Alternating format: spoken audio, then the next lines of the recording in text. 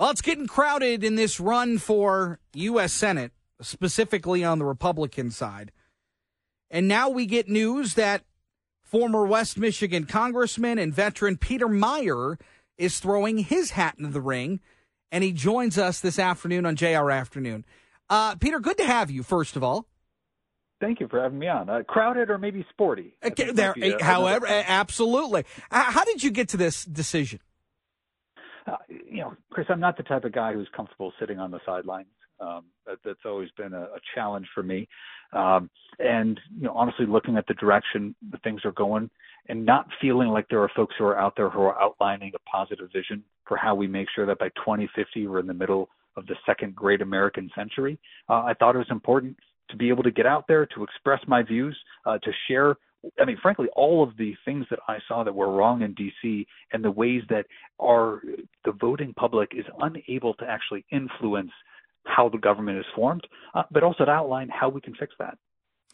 I remember when you lost your primary, you joined me and we had a very frank conversation. And the Republican Party seems to have shifted, at least in some cases, in some parts of the country. Certainly here in Michigan, we've seen it. What is it about the Republican Party and the conservatives that you even align with? Why get back into the fray? Why is it that you want to face this uphill climb yet again? I think it's important on the Republican side of the aisle that we have all folks rowing in the same direction. There's some people that are just far more comfortable attacking people they agree with 99% of the time than saying, hey, we have disagreements, but disagreements can be a marker of a healthy organization. And let's focus on where we can work together. That was something that Ronald Reagan said all the time. If you agree with me 80% of the time, you're my ally and friend, right? The problem is if we let those disagreements trip into division, then we're paralyzed. And on the Republican side of the aisle, the only folks who are going to win a Republican civil war are going to be the Democrats. And if you're an American, if you're not a Republican, you say, oh, that's fantastic. Republicans are fighting each other. Well, guess what? If we have a two-party system, then you need each of those parties to be a check on the excesses of the other. And if either collapses, if either is asleep at the switch or not able to organize and do what it needs to do to put forward its agenda, then the entire country suffers. That was what I saw when I was in Congress, where, President Biden had a 50-50 Senate. If there was one fewer senator, they wouldn't have a majority, needed the vice president as a tiebreaker. In the House, it was the slimmest House majority that either party had had since World War II. And yet they normalized crisis level spending and put forward policies that we are still living with the ramifications of in terms of record high inflation. Right? There is no check on those excesses, right? We need our parties to be forcing the other to discipline themselves. And we need to be in a situation where iron sharpens iron. I'm a Republican. I want the Republican Party to be strong. And frankly, I think it's important not only for the ability to advance conservative values and conservative principles and, more importantly, conservative solutions, but also so that our system stays and is returned to a point where it can be functional, healthy, and, solving the problems of the American people. There have been a number of Republicans that have looked at the Michigan GOP and have questioned the direction of the state party. There was a post that the Michigan GOP submitted that said Peter Meijer voted to impeach President Trump. Remember that. They later retracted it and said that it was an intern's fault for putting that out on social media. Do you see a path for Republicans in this state, common sense Republicans, to find these offices, these elected offices, aside from the Michigan GOP? Yeah, who amongst us hasn't fired off, a heated tweet, in a rushed moment, right? I'm certainly guilty of that from time to time. But when it comes to the party, I think one of our challenges is the more we have conversations on screens, the easier it is to either not see the humanity in somebody or to just, come from a position where we're doing more talking than we're listening, right? All of us, we got one mouth. God gave us two ears. We need to be writing that balance. Frankly, that's why I'm excited to be in this campaign and going all around the state talking with folks. And some of those conversations are going to be heated. I'm sure there will be a lot of points of known disagreement, unknown disagreement, known agreement, and surprising agreement. But that's I mean, frankly, what it's going to take to communicate and get over some of the sticking points that we've seen that just cause people to retreat to their corners, as opposed to saying, okay, I like this, don't like that, like this, don't like that, but having a fuller picture of what candidates have to offer. This seems to be a pretty treacherous time in American history, whether it's Russia, Ukraine, and now Hamas and Israel.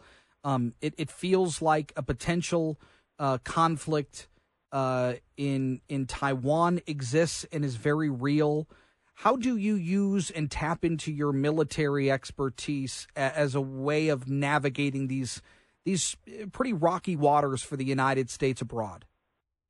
I mean, I'll say from the outset, I mean, yeah, we're juggling a bunch of live grenades and we can't afford to let them drop, right? And all it takes is for one thing to go wrong, and the potential for cataclysm, I think, should not be understated.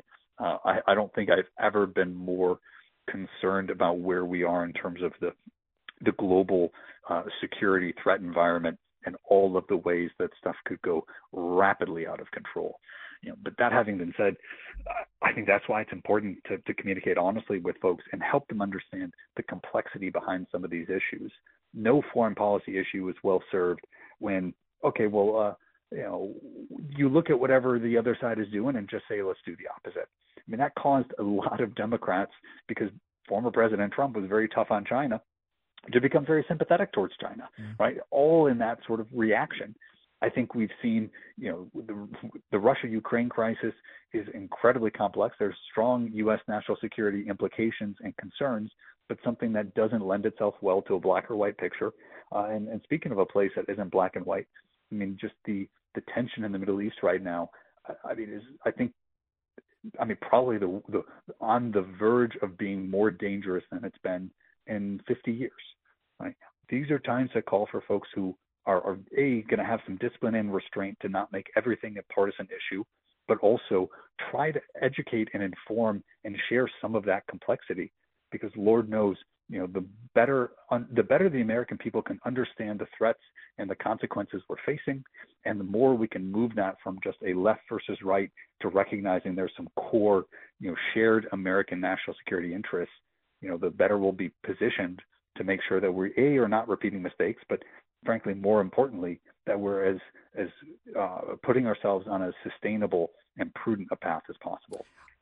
There have been candidates and politicians around the country that have approached the Donald Trump subject in different ways, and there has been different varying degrees of success along the way. But I look at somebody almost like Governor Glenn Youngkin out in Virginia, where there was a willingness to adopt but not completely get on board the Donald Trump train.